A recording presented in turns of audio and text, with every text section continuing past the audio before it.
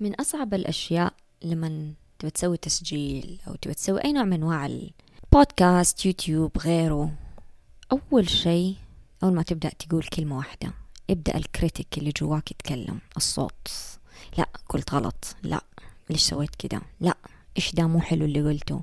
It's funny. وصراحة يخلي الإنسان كتير يتلعثم وهو بيتكلم.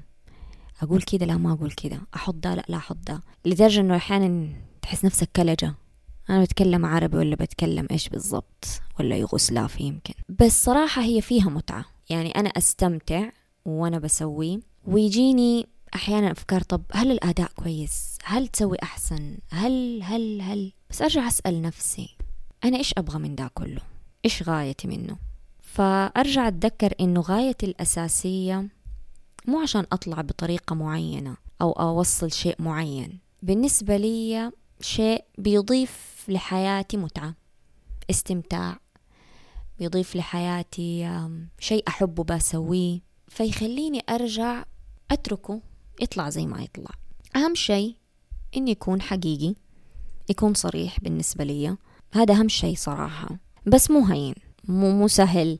يعني أحيانا أجي أقول كلمة ويجيني صوت إنه، أو تجيني فكرة، عشان في ناس هتفهم صوت غلط، مع إنه again ما يهمني ده الشيء. بس عموما فلما تجيني الفكرة إنه طيب شوفي أنتي كيف بتقولي، ما أنت ذاك اليوم في مثلا شيء سمعتيه وحسيت الإنسان كان بيكرر كلمة وما عجبك أو شيء، فأحيانا ممكن أعيد كل الفويس، وأحيانا أرجع أقول لا خلي إحنا مو كاملين، خليني أحطه بدي الصورة. فمن خلال البودكاست يساعدني أكتر إنه أتقبل نفسي.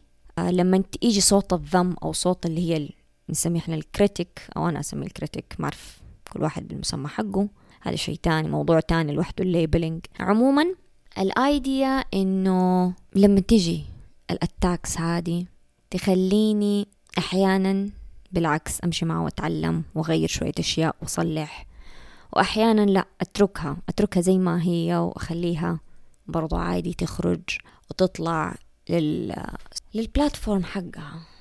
وأصلا طبعا حيكون واضح هنا إنه my mind is right now is really active to the point where أحس إن okay I started good, then suddenly it's like what the hell are you saying exactly. But it's nice to share those moments. This is what I believe they call being open and sharing and stuff. مو just share شيء علم يعني لا عشان ما ينقال عني كده، عشان لا ينظروا لي بالنظرة دي، عشان العشان عند الناس مرة كثيرة. الله يعيننا كلنا على نفسنا، من جد الله يعيننا على نفسنا. وطبيعي طبيعي طبيعي إنه المخ يكون شغال معانا ويقول لنا كده لا مو كده لا كده، ولو حلاوته برضو. بالعكس يعني أحيانا نسمع دول اللي يقول لك أنت متحكم في مخك ولا تخليه يجيب لك فكرة وما أدري مين. طب أطول كده، طب يعني ليه أسوي في نفسي كده؟ هو يقول لك إنه أنت ترتاح، بس أنا أفكاري أحبها لأنه أحيانا تضحكني، أحيانا تعلمني، أحيانا يعني من جد هي حاجة أقول أنا إنه هذه الحياة مسخرة لنا.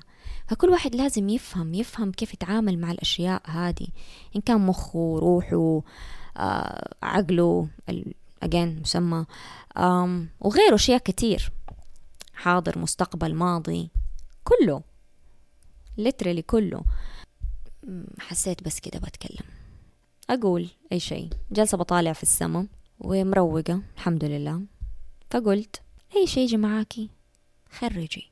in the end أنا ما بقول شيء يعني فيه له مصيبة ولا فيه له أي شيء ضد أحد ولا أي شيء، أنا بتكلم general. أحلى حاجة الجنرال.